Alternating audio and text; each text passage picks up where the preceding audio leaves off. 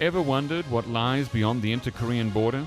NK News brings you an opportunity to explore North Korea from a near distance.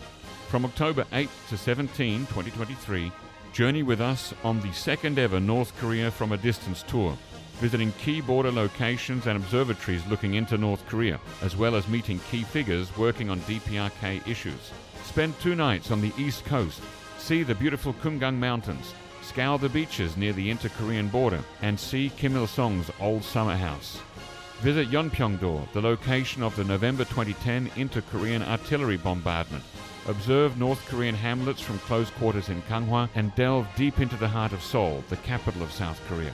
Every step of the way, you'll be guided by leading NK News and Koryo Tour staff and be joined regularly for multi-day portions of the itinerary by leading experts like Andrei Lankov, Chado Carroll, Jeongmin Kim, Jacco Zwetsloot, and Gergo Vachi of Koryo Tours.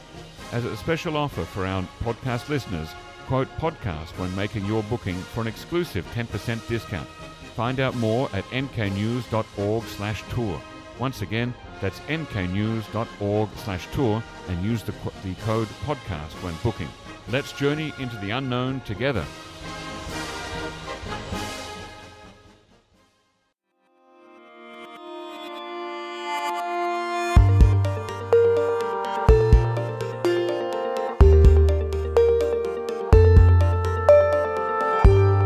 Listeners, and welcome to the NK News Roundtable Month in Review podcast recorded on Tuesday, September 5th. This is the 25th anniversary since 1998 when Kim Jong Un assumed the position of National Defense Commission Secretary, which was the highest position that he would take up in North Korea, more or less 4 years after his father Kim Il-sung died. So it's an auspicious date or an inauspicious date, either way, to have this roundtable. Welcome back to my colleagues Arius Derr, who is joining us from Australia, and Jeongmin Kim and Ifang Bremer, who are in the NK News studio. And I'm at home, so we're doing the whole thing via Zoom. Welcome on the show, everyone. Good day. Thanks for having us. G'day. You're becoming a local. Let's get into it. Arius, you were in charge of putting NK Pro's fine month in review product together this month, 38 pages in a PDF summarizing all the most important North Korea-related news and why it matters. Why did that responsibility fall to you this month? Normally, James does it. Well, James had a very important life event called a wedding. I was there. To go to. Presumably the only one he'll do in his whole life. So I thought that I would carry the heavy lifting while he enjoyed his time with his new bride and some family that was visiting Korea from abroad. Excellent. All right. So let's talk about the top section, I guess, in the NK Pro Month in Review, Foreign Affairs. I want to start with the Camp David US, Republic of Korea, Japan trilateral summit that took place on August 18th. Now, you've had more or less 3 weeks to digest and analyze this historic meeting between the United States and its 2 most important Northeast Asian allies. The meeting took just 1 day, a lot shorter than the 13 days of meetings that also took place at Camp David back in September 1978 among President Carter, Egyptian President Anwar Sadat, and Israel's Prime Minister Menachem Begin. And that 1978 series of meetings led to the Camp David Accords. This 2023 Camp David summit for just 1 day led to a much shorter statement, just a couple of pages, called The Spirit of Camp David, which is the joint statement of Japan, the Republic of Korea, and the United States. What do you think, Arius? Will we look back on this years from now and say that it was a significant event, a significant statement, or will it be just another forgotten talk fest? Well, I actually think it's a little bit silly to compare the recent trilateral agreement at Camp David to the Camp David Accords, which is, of course, one of the seminal, multilateral agreements that the U.S. brokered, which you kind of outlined. I mean, Korea and Japan are not enemies. They are not, hostile to each other ideologically or politically. They are both U.S. allies. They are both, strong democracies, capitalist states with a lot of let's say, rivalry, perhaps, unresolved historical issues, but ultimately the administrations in Seoul and Tokyo are far more aligned than the parties were in the 1970s at Camp David. So I think that's not a really helpful comparison there. In terms of bringing Korea and Japan a little bit more aligned, I think that this probably will be remembered for decades as one of the bigger steps that every side took. Obviously, the U.S., this is nothing new from the U.S. The U.S. has been wanting its two Northeast Asian allies to be more cohesive and more aligned for decades. And it's been both Korea and Japan that have actually fought against that or kind of put up roadblocks that would prevent this. Now, one of the big things with this most recent Camp David Accord is its sticky power. Next year, we have a U.S. presidential election in the U.S. The South Korean president will change in, what is it, 3.5 years or something like that. So we'll see if this is going to continue after that. I would say if it does have a little bit more stickiness through multiple administrations on each side, then we can then say, yeah, this is actually going to be a landmark deal. Until it makes it past one or more of these administrations, I think it's too soon to tell. Yes. Jeongmin, you've got your hand up. Right. Well, Arius just said that it's maybe silly to compare. Yeah, maybe technically, because the historical political situation is very different from all the milestone historical agreements that were done in Camp David, especially the ones that the US brokered in the past. But still, when you see the optics and the titles of the documents, I still think that partly they may have not mentioned that directly, or the situation anyway similar. They still went for similar optics, where the US is helping out these two countries that are of very big strategic importance to the US and in the region, in the Pacific, to have them in one classroom and saying, you're friends now, and that's it. And it came with a also the reward, which is prestige domestically, especially for South Korea, because when Yoon goes back to Seoul after the historical Camp David sort of optics, a lot of photos and videos, he has something to say to the domestic constituency. So I guess at least for the optics, they may have thought about it, I think. Yeah, I want to come back to you in a second, Jeongmin, with a question about the reaction in South Korea to that. But first to Arius, what is it that's brought this about? Is it North Korea and maybe China that's bringing Japan and South Korea closer than before? Yeah, I mean, personally speaking, I think it very much is a China kind of factor here. North Korea obviously was in the joint statement, and obviously the allies have made significant steps to bolster deterrence and align missile detection and other kind of surveillance efforts to ensure that the populations of South Korea, US, and Japan are safe. But I think China is the elephant in the room. And I don't think that you're able to get the president of South Korea and the prime minister of Japan in a room signing the same agreement if they did not see a longer, more strategic threat just a little bit past North Korea on the Asian continent. So yes, I would certainly say that China is the primary factor, but is not the only push factor. I think North Korea absolutely plays a part here. Okay, thanks. Ifang, I saw your hand up a second ago. Did you have something to say? Well, I know I was just curious to Jeongmin. She talked a lot about how it's mainly optics and how it's a very big symbolic moment. I was just curious to hear your opinion, Jeongmin, on the contents of the actual agreement. Do you think it's substantive, or do you think it's purely limited to when I say symbolics and optics, optics, I'm not lauding them or praising them. I'm saying that the focus was on the optics and symbolic, which means that the content itself, the agreements that were made, they were basically, like Arius says, it has a sticky power, but none of the contents were new. But maybe it's not some creating of them, a new alliance, is it? It's just simply affirming agreements that were already in place in a way. Yeah, I guess what we can call new is that the three leaders having a more regularized meetings, which was part of the agreement going forward, the summit level meetings, and also giving a name to and regularizing the trilateral training.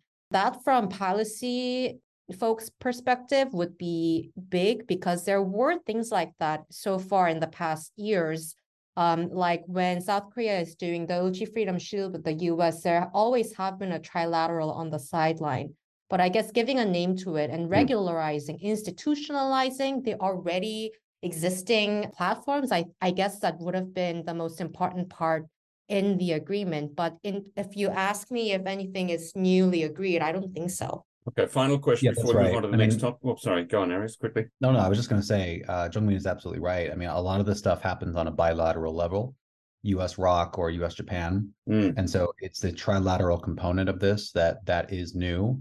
I think it's been done piecemeal before. It's been done to certain levels of of severity. But this, as exactly as Jeongmin says, is supposed to routinize and sort of institutionalize that sort of trilateral cooperation, information sharing exercises, et cetera, that we just haven't seen with any sort of regularity. Yeah, it'll be really, really interesting to see in the coming years, both the sticking power and also whether it develops into something more tangible rather than just the routine summits. But briefly, Jeongmin, the last question before we move on is, what's been the political reaction in South Korea? Has it moved the dial on public opinion of either President Yoon or South Korea's relations with Japan? We'll have to see the quarterly or at least like yearly surveys that some of the institutions do in order to really see what the data shows. But the approval rates right afterwards and the responses, it seemed like it did not really move that much needle, but just the existing constituents who had existing thoughts about trilateral, it's just strengthened. Like people who already thought that improving security relations with Japan and in trilateral formats, it's just basically for them reaffirming their belief through this symbolic and optics, showing like adding, like there were contents that already existed, but what was lacking was the value part. Like, why do we need this? That's persuasive enough for the general public. I think they aimed for that by creating the document names like really catchy Camp David spirit, things like that. But because there were too many documents and it wasn't clear what's new, I think maybe in terms of just PR perspective, it wasn't the most ideal to persuade the general public that this is new. Okay, Arius, back to foreign affairs and North Korea. You also included two other stories in your monthly wrap-up. North Korea announcing its border reopening for its citizens to return, and North Korean athletes announcing they're competing abroad for the first time since the pandemic began. Both stories are kind of related, so please walk us briefly through that. What's the significance of both? Yeah, you're right. I think it's two sides of the same coin here. After close to 4 years of Orwellian border controls, even by North Korean standards, they've decided that the risk of COVID-19 is below a certain level, that they're willing to accept people back in. People, of course, being a very select few. It seems that citizens, mostly diplomats, laborers, perhaps students that were especially selected to travel abroad in the first place, that have been stuck abroad since at least January 2020, perhaps earlier, mostly earlier in most cases, actually, are now allowed to re-enter with quarantine. And part of this also, too, is sending athletes out to participate in what are essentially prestige-building exercises. North Korea is a regular participant in the World Cup and the Olympics. Except they missed the last one. Yeah, in this particular case, the Taekwondo Federation World Championships. And so this has long been an important step for North Korea to do. And so it's perhaps not surprising that this is one of the very first kind of international forums that North Korea decided to participate in. What we're really not seeing yet is any sort of regular cross-border movement. And by regular, I mean traders going back and forth, smuggling, reopening. And what's something that Ifang will probably be tracking quite closely if and when it starts to uptick is the amount of defectors, because regular listeners to this podcast, as well as regular readers of NK News and NK Pro, will know that defector numbers have been historically low for years. And so once those start to uptick, and once we start to see reports of greater smuggling, or perhaps let's say a higher quantity of items crossing the border, I think that would be a pretty good indication that North Korea is approaching something close to pre-pandemic normalcy. For now, it is very, very exclusive, and it's very, it's really only the elites that were already chosen to go abroad, as well as some laborers that have a very vested interest in returning, let's say. Okay, well, all right. Thank you, Arius. Jeongmin, let's move to the story that you wrote and had published on September the 1st about US and South Korea practice precision bombing of North Korean military targets. This is a sort of a story about Ulchi Freedom Shield. Has Ulchi Freedom Shield ended? Yes, it ended last week on Thursday, and this strike drill. How long did they go on for? For almost 2 weeks. Right. Part 1 and Part 2. Okay. And what were some of the specific things and scenarios that were run during these joint and combined drills? Well, just for context, in case anyone missed the last episode, the UFS this time had more than 30 field training exercises components And the one I wrote on September 1st, it's just part of it. So there would have been more drills and scenarios and hypotheses that they were working on that we just don't know. But this one was publicized, which also means something significant. It's a message to someone else, and also domestic audiences when someone else is like North Korea. Yeah. And this particular drill involved a lot of air-to-air and air-to-ground strike practices, actual striking practices. And just to summarize, phase 1 and phase 2.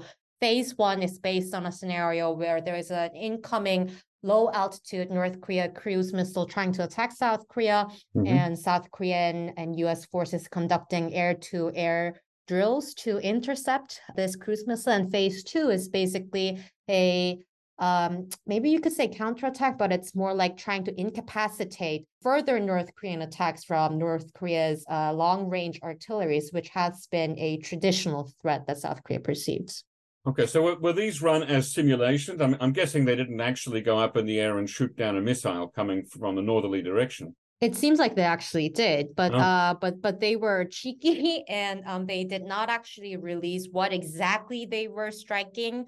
Set as a dummy target, supposed to be a cruise missile. They simply said that they used a target that they use for field training exercises when they are testing out direct hit or a kinetic air-to-air cruise, I think guided bombs or guided missiles.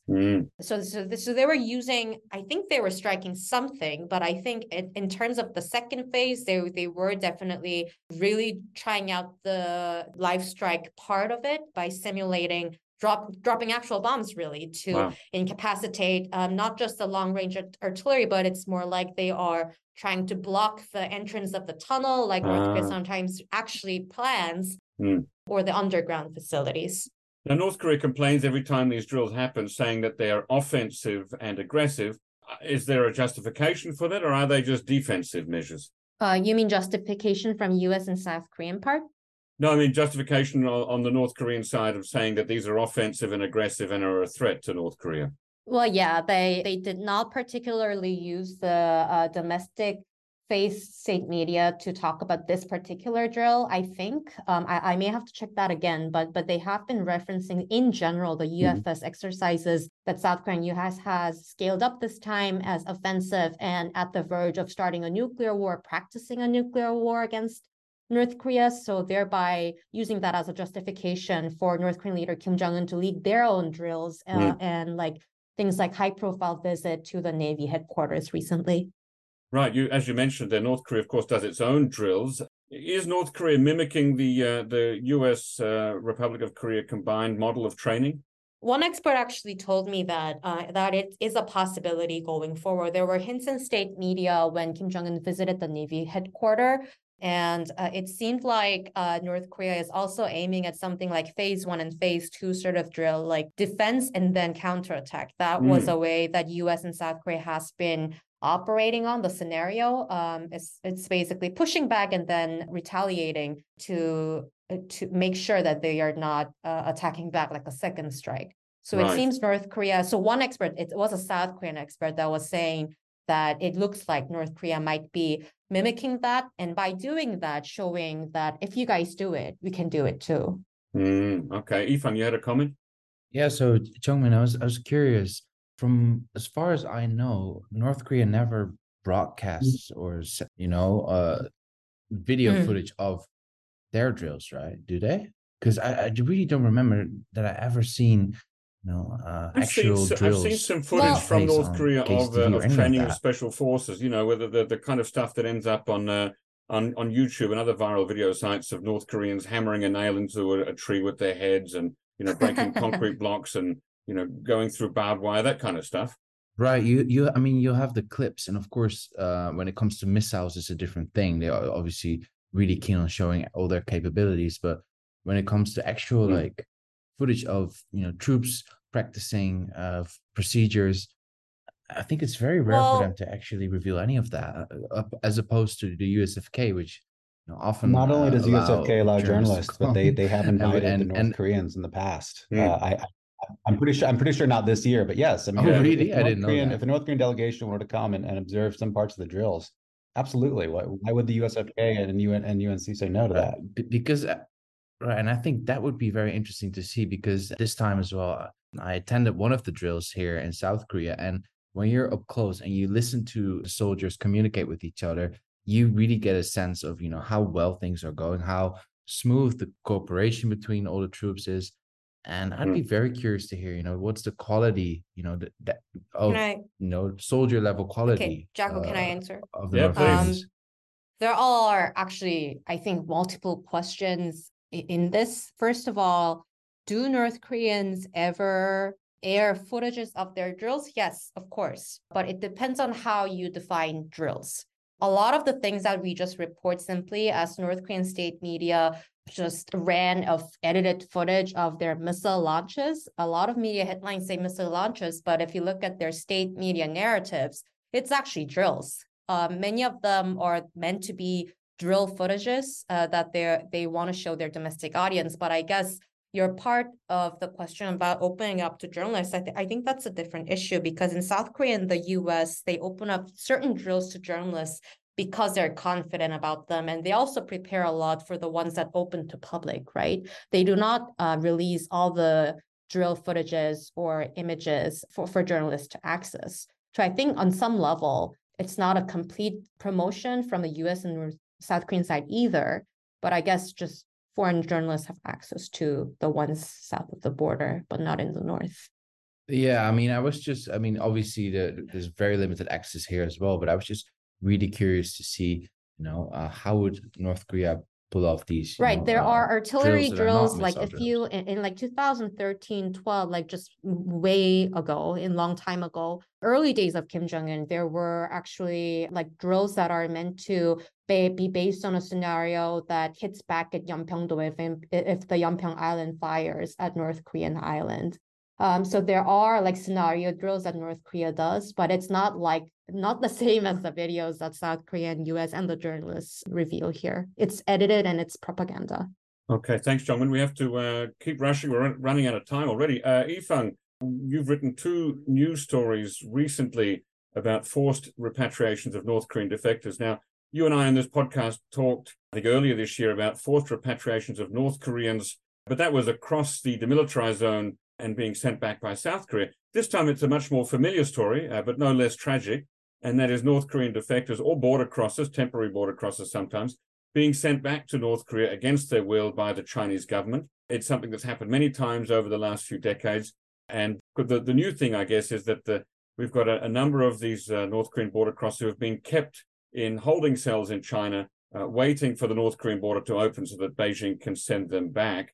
And you reported very recently, in fact, on September 1st, that US lawmakers have called for a meeting with the United Nations about this issue. Tell us more. Yeah, so basically, China would regularly repatriate North Koreans that they hold in detention on a rolling basis. This is pre-COVID, but ever since North Korea closed off its borders, a lot of, well, according to the UN, up to 2,000 North Koreans have been imprisoned in Chinese detention facilities. And now that North Korea is slowly opening up, the whole human rights activist community is watching what's going to happen to these 2,000 prisoners, because obviously China will not want to hold on to them forever, right? So everyone's trying to find out, will they be sent back in batches, or will there be a mass repatriation? That's the kind of thing that I'm also looking at. And right now there's pressure from all sides on China actually to step in and prevent this from happening. So in August, South Korea's new minister of unification, Kim Jong Un, he actually directly called on China to stop this from happening. And then after that, we've seen the first UN Security Council meeting on human rights, where the UN did not call out China. So the UN High Commissioner for Human Rights and the UN High Commissioner for the Rights of Refugees actually refrained from calling out China in this case. So what's been happening is that both activists and US lawmakers are now calling on the UN to also start at that pushing meeting China at the Security Council. China and Russia, who are both, of course, permanent members, they had some things to say to react to the discussion of North Korean human rights, didn't they? Yeah, of course. I mean, according to Russia, all the discussions when it comes to human rights and North Korea are political and should not be discussed in the University Ifang, has Council. And that's the also UN's China's High Commissioner stance. for Human Rights, Volker Turk, responded to criticism about not calling China out? No, as far as I know, he hasn't. So that's why it's going to be very interesting to see if the UN is going to respond to this request by US lawmakers. So this is a bipartisan group. So it's the Congressional Executive Commission on China, which includes lawmakers from both the Republican and Democratic Party. So it's going to be interesting to see if they're going to respond to and on a related matter, the UN's Special Rapporteur on DPRK human rights, Elizabeth Salmon, is visiting South Korea this week. Has she spoken about this topic at all? That's right. Yeah, she's spoken at length about the repatriation that is looming, and it will be very interesting to see what she will say during her visit now in Seoul. She will do a press conference on Friday, and I'll go there to see if she's going to also talk about this and particularly address this issue. So listeners and readers of NK News should look out for Ifang's story after the press conference on Friday.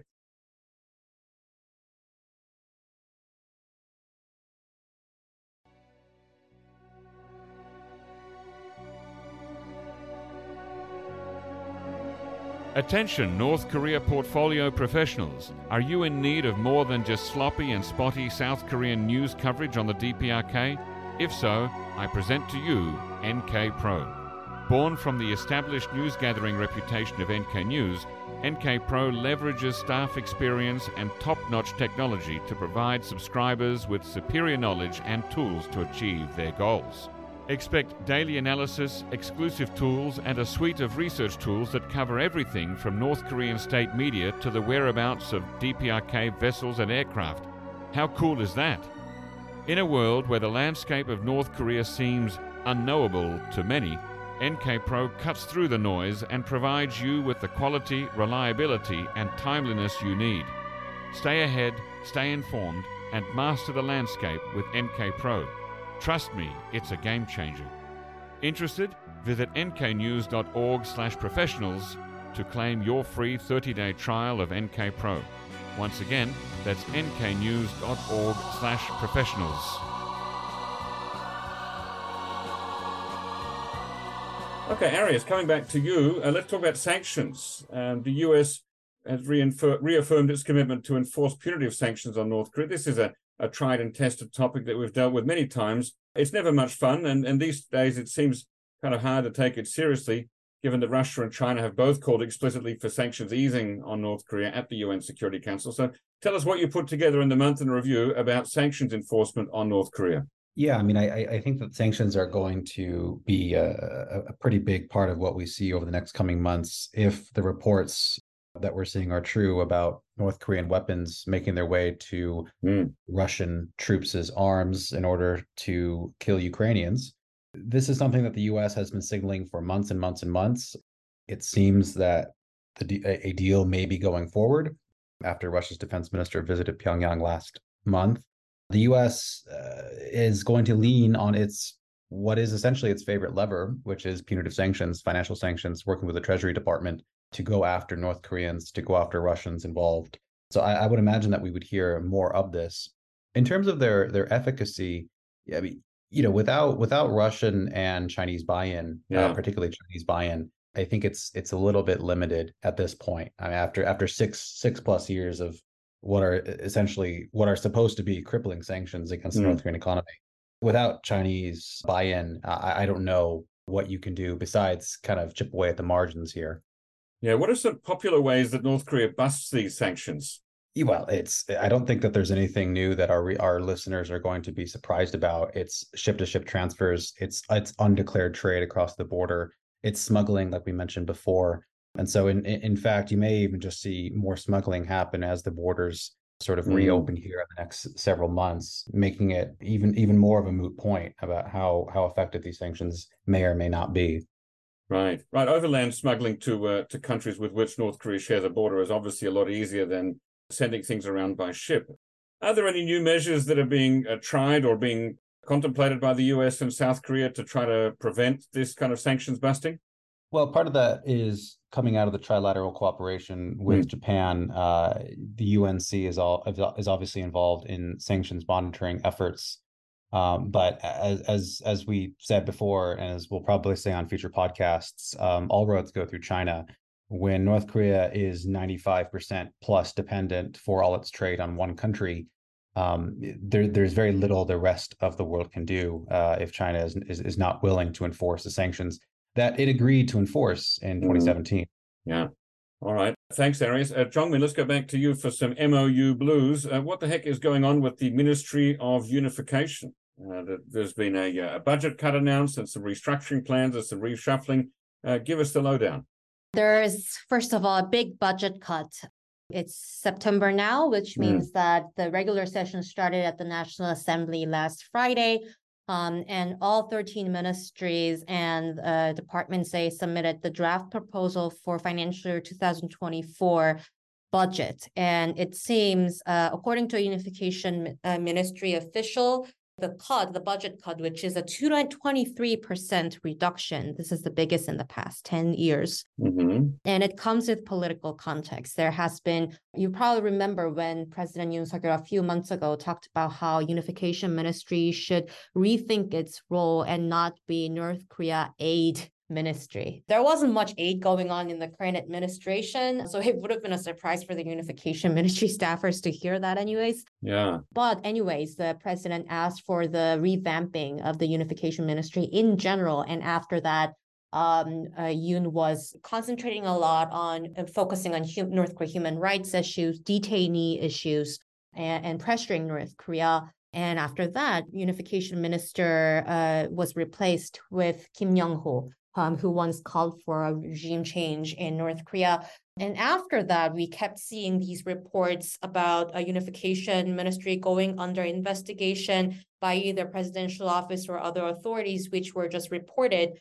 But following those weeks, a restructuring plan was announced by a ministry official in a background briefing. And it seems they are eliminating the departments that are directly related to inter-Korean dialogue and merging them into maybe one single unit. And there are changes like they're getting rid of the peace policy department and they're changing it to emergency response department, which one expert referred to it as a potentially militarization of inter-Korean policies. Yeah, the title of your September 1st piece, how unification ministry overhaul could entrench militaristic North Korean policy. Are we seeing a struggle inside the South Korean government between military and security people on one hand and inter-Korean reconciliation people on the other?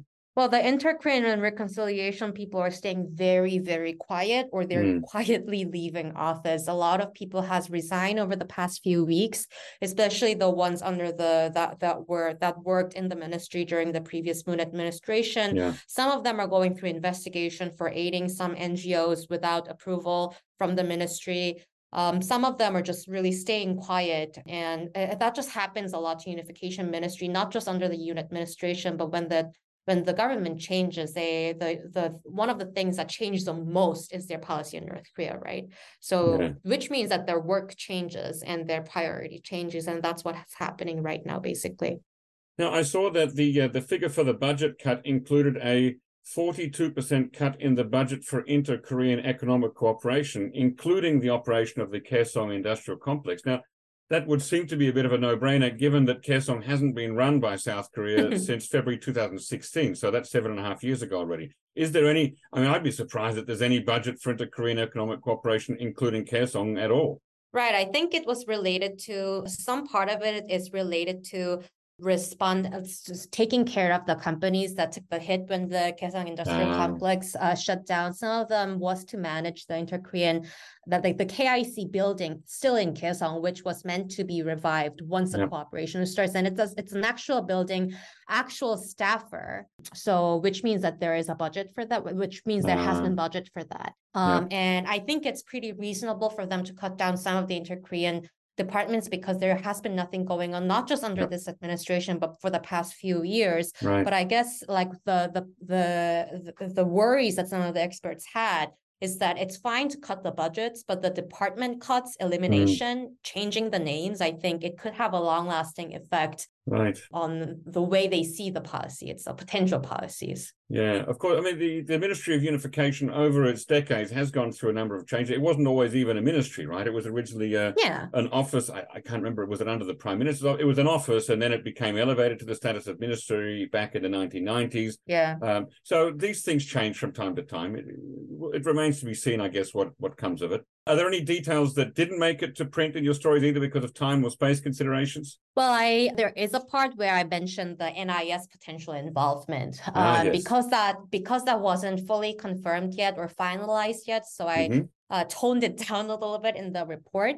But there has been increasing the rumors about the Intel department and Intel officials, how they might be involved more and more under this administration with the unification ministry work, because there are some in Seoul who sees the unification ministry's main role not as someone who coordinates the inter-Korean dialogue or cooperation, but a department that helps out other agencies, that analyzes North Korea risks. And it seems like, as far as I confirmed, it seems NIS and the ministry is definitely discussing right now the idea of dispatching an NIS official to the Intel Analysis Bureau, which used to be Political Analysis Bureau, but they're changing the name. So it seems like it's under a bigger political context of how they see unification and the roadmap, which was another thing I couldn't include in the story. Next year, we will see a new unification roadmap that will stay for decades. And this might be related to that.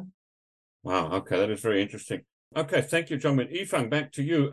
This weird new group offering bounty for intelligence on North Korea. You put out a story on August 30th. Obscure new group offers $5 million bounty for critical info on North Korea. Who or what is or are March of Liberty, Ifang? Yeah, so this week, I think it was, me and some colleagues got an email from a mysterious new organization called March of Liberty press release, in which they said they would offer up to $5 million for critical info on the DPRK to emancipate its citizens. And what struck me the most is how similar it is to a US State Department program called Rewards for Justice, which essentially also offers $5 million for disruption of DPRK illicit activities. So I was kind of wondering, is this a legit group? But on their website, they listed a crypto wallet that did seem to be a legitimate crypto wallet with about $900,000 worth of Bitcoin. And according to them, I've been emailing back and forth with this mysterious group. So you are in touch with the March for Justice, a March for Liberty. Yeah. I emailed them to basically ask, who are you guys? Well, they didn't answer that question, but I also asked, why should people trust you guys? And then they said, well, basically, our cryptocurrency wallet containing 34 Bitcoins should be a show of our trustworthiness. But just showing a crypto wallet and its balance, can you be sure that wallet belongs to that group? No, as far as I know, that's the whole point of cryptocurrency, right? It's difficult to link that to a specific organization or individual. Yeah, until they start transferring Bitcoin from their wallet to someone else's, it's really hard to know. Could this be a trick or a trap? For sure. I mean, at this point, we just know so little about this group. I've talked to some experts and who told me that, people should be really careful to contact them with information, because you don't know who's behind it. It could be a counterintelligence program by any government, including North Korea, or it could be a bunch of jokers, right? You don't know. But so far, they're not doing a great job at creating trust with the amount of secrecy that they're putting out right now. And there's a cell phone number on the website, which is a Thai cell phone number. And I was reminded, I saw a video last week about, coincidentally, a Dutch guy who ran a dark web website, sort of like a dark web version of eBay, where people could buy and sell drugs. And he was hiding out in Thailand. So just having a Thai cell phone number there, it could be a little sketchy. It could mean anything, honestly. Like maybe it's just a SIM card, tourism SIM card. Right. We just don't know. But the point is that, it's completely unclear who this group is. And that's, one of those things when you report on North Korea, sometimes just mysterious individuals or groups just pop up and you never know if it's legitimate or not. And that's also what makes it, of course, exciting to report on. Are there any signs that this group is related to, for example, Free Chosun or any other previously existing groups? No, not really. I mean, people started saying when this group popped up that there would be some similarities, but I didn't really see that. When it comes to, for example, the English language on the website, it kind of seems that it's not written by a native English speaker, and also their emails definitely were not from a native speaker. Interestingly enough, they do have some Korean on the website as well, and they use North Korean spelling, for example, for the word computer. But they told me, this March of Liberty, this group told me that, they did that with the help of a defector to make it seem more welcoming to North Koreans who might be willing to give information. But then again, maybe it's a trap. Yeah. Wow. Okay. Keep an eye on that. Very interesting. Thank you, Ifang. Let me ask you this. You're listening to the NK News podcast, so you know more about North Korea than most. But how about the South? To really understand what's happening on the peninsula, you need to know about South Korea. And now you can, through our new Korea Pro news and analysis service. This is not your average news service. It's a thoroughly researched analysis of South Korea's politics, society, and economy from an international perspective. But you know what the cherry on top is? The absolute lack of commercial influences. No ads, no sponsored articles. It's just pure, objective analysis by a team of qualified specialists. And the best part? As a listener of this podcast, you get a 25% discount. All you have to do is use the coupon code PODCAST during your sign-up. So head over to koreapro.org/podcast and start your journey with Korea Pro. That's koreapro.org/podcast. Arius, North Korea belatedly made a statement about Travis King, the US soldier who ran across the demilitarized zone, I guess a month and a half back now, explaining why he chose to run across the military demarcation line into its territory. Can you tell us the facts? Oh, the facts are a little bit hard to parse right now when all we have just say what North Korea said. Media. Yeah. So for weeks after King ran across the joint security area, we had heard nothing from North Korea. There's some unconfirmed reports from UNC that there had been some sort of communication or there was some sort of dialogue, but the Pentagon said that nothing really worked. They were trying on various channels. Then North Korea then says that they released a statement acknowledging Travis King's status and basically saying the words abuse and racism were what drove the Army private to run across the inter-Korean border. As we wrote in Month in Review, that is very possible, and it's I mean, who knows what he experienced in the U.S. military.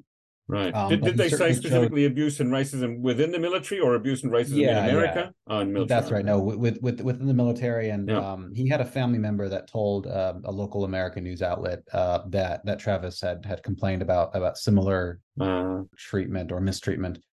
But he chose a really bizarre country to go that. It's kind of like Edward Snowden defecting to Russia, complaining about violation of civil liberties. Years back. North Korea is a very proudly ethnocentric and xenophobic place that derides mixed race people in South Korea and beyond. I mean, there are defector accounts of forced abortions for women that are forcibly repatriated to North Korea if they're pregnant with a non-Korean baby. So I mean, you can read the Commission of Inquiry report. You can go online. I mean, I'm sure that our readers are probably familiar with some of this, but it is a really, really horrid place on race relations, and that kind of statement coming from North Korea is I think just a classic case of calling the kettle black. Yeah. It's still there's still a lot of mystery surrounding this story. We don't know yet what North Korea's intentions are, whether it'll hold on to Mr. King or whether he'll be coming out soon. I wish him all the best. I hope he's safe up there. Thanks, Arius. Jeongmin, last month when we talked about the military parade, you pointed out a new 41st Amphibious Assault Battalion.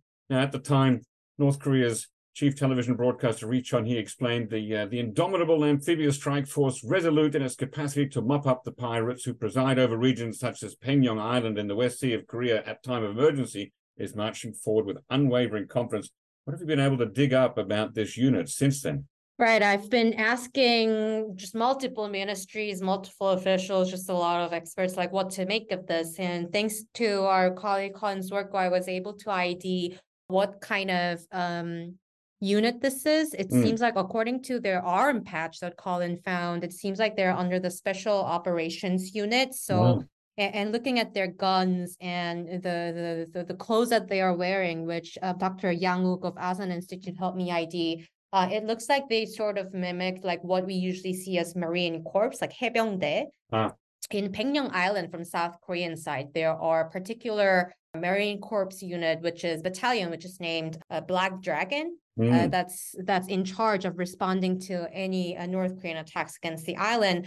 And it seems like this one that North Korea revealed recently, I've confirmed with the Unification Ministry that this is indeed the first time that North Korea talked about or showed this battalion. And the timing is curious because looking at its flag that just for a second showed in the KCTV footage, it seems they were established in 2007, early May, just 3 days ahead, I think, of when Moon administration was inaugurated. So it was already set in stone that there will be a particular battalion aimed at an amphibious assault against this unit in the Yellow Sea. And they have been preparing for it and training for it, but they just decided not to reveal it for the entire tenure of Moon administration. Right. And now, it seems like just the consensus among experts were that it seems like just from North Korea's point of view, it's the right timing to show that they have been preparing for this.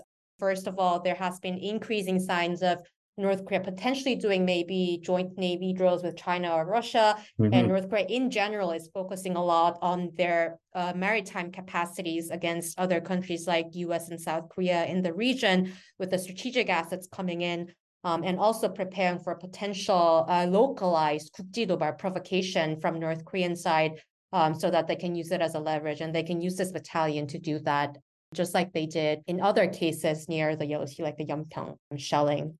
What's the strategic importance of Paekmyeong Island and other border islands like Yeonpyeong-do? And are there, in fact, South Korean pirates, as Ri Chun-hee seemed to allude to? I think, well, Paekmyeong-do is one of those islands, including the four other islands in the Yellow Sea. Do you remember Hanbak-do, Hanbak Island?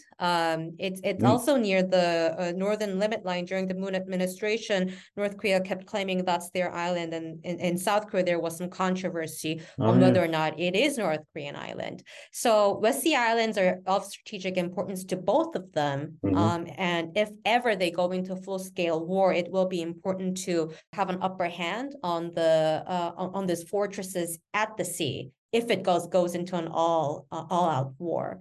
But I guess the point here is, even if it's not an all-out war, it would make sense maybe for North Korean strategic point of view to prepare for maybe localized provocations as well. Right, but no pirates though, right? Certainly not like pirates in the Caribbean. Yeah, that's why North Koreans say pirates, because from their historical perspective and under constitution on either side, South Korea considers, of course, this one as their own island, but North Korea, they tend to see the south of the border as somewhere occupied due to the U.S. forces joining in, so on and so forth. So they tend to they refer to South Korean Marine Corps and Navy as pirates in the past, back in early 2010s. But it's been a while since they said that, so it's very interesting. Okay, thank you, Jeongmin. Last story for today. Ifang, you had a story on August 31st. North Korea-Russia talks on new arms deal are actively advancing, the US says. Bring us up to speed on the latest talk about a new arms deal between North Korea and Russia. It's something we've talked about a few times this year on the podcast. Well, I mean, the latest news is something that we're still trying to report on, which is the New York Times and BBC claiming that Kim Jong Un is to visit Putin in Russia for weapons talks. So it would be a bit weird to not mention that while talking about this. But yeah, we still don't know if those rumors are true and where they come from. So yeah, we're working on verifying that as well.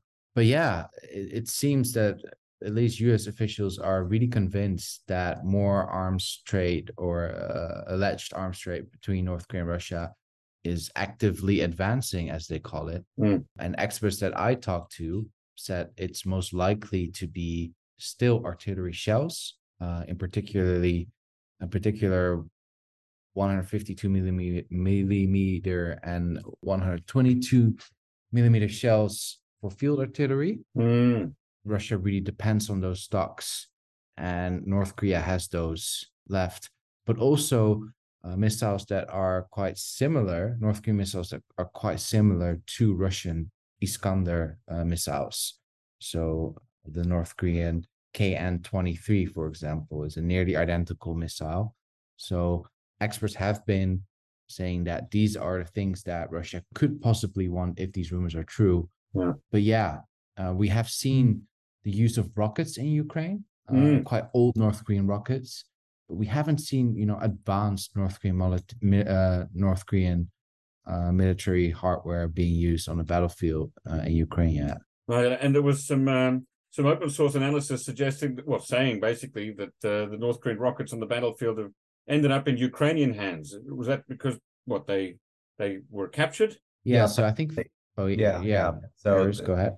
No, so just to jump in, I just want to also say I'm glad I'm not the only one in this chat room that has a hard time pronouncing the word millimeter. As an American, metric is still quite mystical to me. So you had this Financial Times report last month that basically had open source reporting citations that I believe it was rockets ended up in Ukrainian hands. And it was alluded, it essentially didn't say that they were destined for Russia, but they alluded to this. The Ukrainians cited in this Financial Times report essentially said that they had intercepted this ammunition that was from a third party country. We don't exactly know what that means. We don't know where exactly they were headed. As Ifang says, and I would say actually for our listeners, Ifang has, I think, what has been one of the definitive stories on this whole thing, dating back to the defense minister's visit in late July. That came out several weeks before the U.S. allegations of a particular Kim Jong Un summit with Putin, I would say. And he essentially makes the case, citing experts, that Kim Jong Un was acting as a salesman for his ammunition, for his missiles, for his technology, and especially for his production capacity. In August, he went to almost 10 different military or ammunitions factories, and you had full-page spreads on state media to essentially demonstrate how ready North Korea is to supply ammunition from all corners of the country. Given what we now know from U.S. intelligence and given the defense minister's visit and all these things taken together, it's really hard not to see this as kind of one big concerted sales pitch. North Korea stands to make a lot of money from this, which of course it goes against sanctions and it's very illegal. But I can absolutely see this happening. It would be absolutely the farthest thing from surprising. Okay, well, that's where we're going to have to end it for today. Thank you very much, guys, for joining me on the podcast today. Arius Derr, Jeongmin Kim, and Ifang Bremer. And we wish you a wonderful month, and we'll see you all again very soon. Thanks, Jacco. Thanks, guys. Bye. Thank you.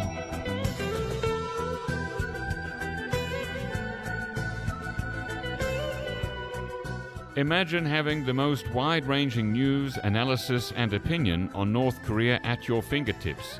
Sounds great, right? Well, it's possible with NK News.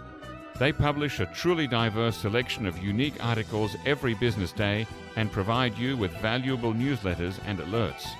Opinion writers and journalists include regular podcast guests like Andrei Lankov, Jeongmin Kim, Chad O'Carroll, Colin Zwerko, Niels Weisenzer, Peter Ward, and Shreyas Reddy. And because I know you'll love the product as much as I do, here's something special for you.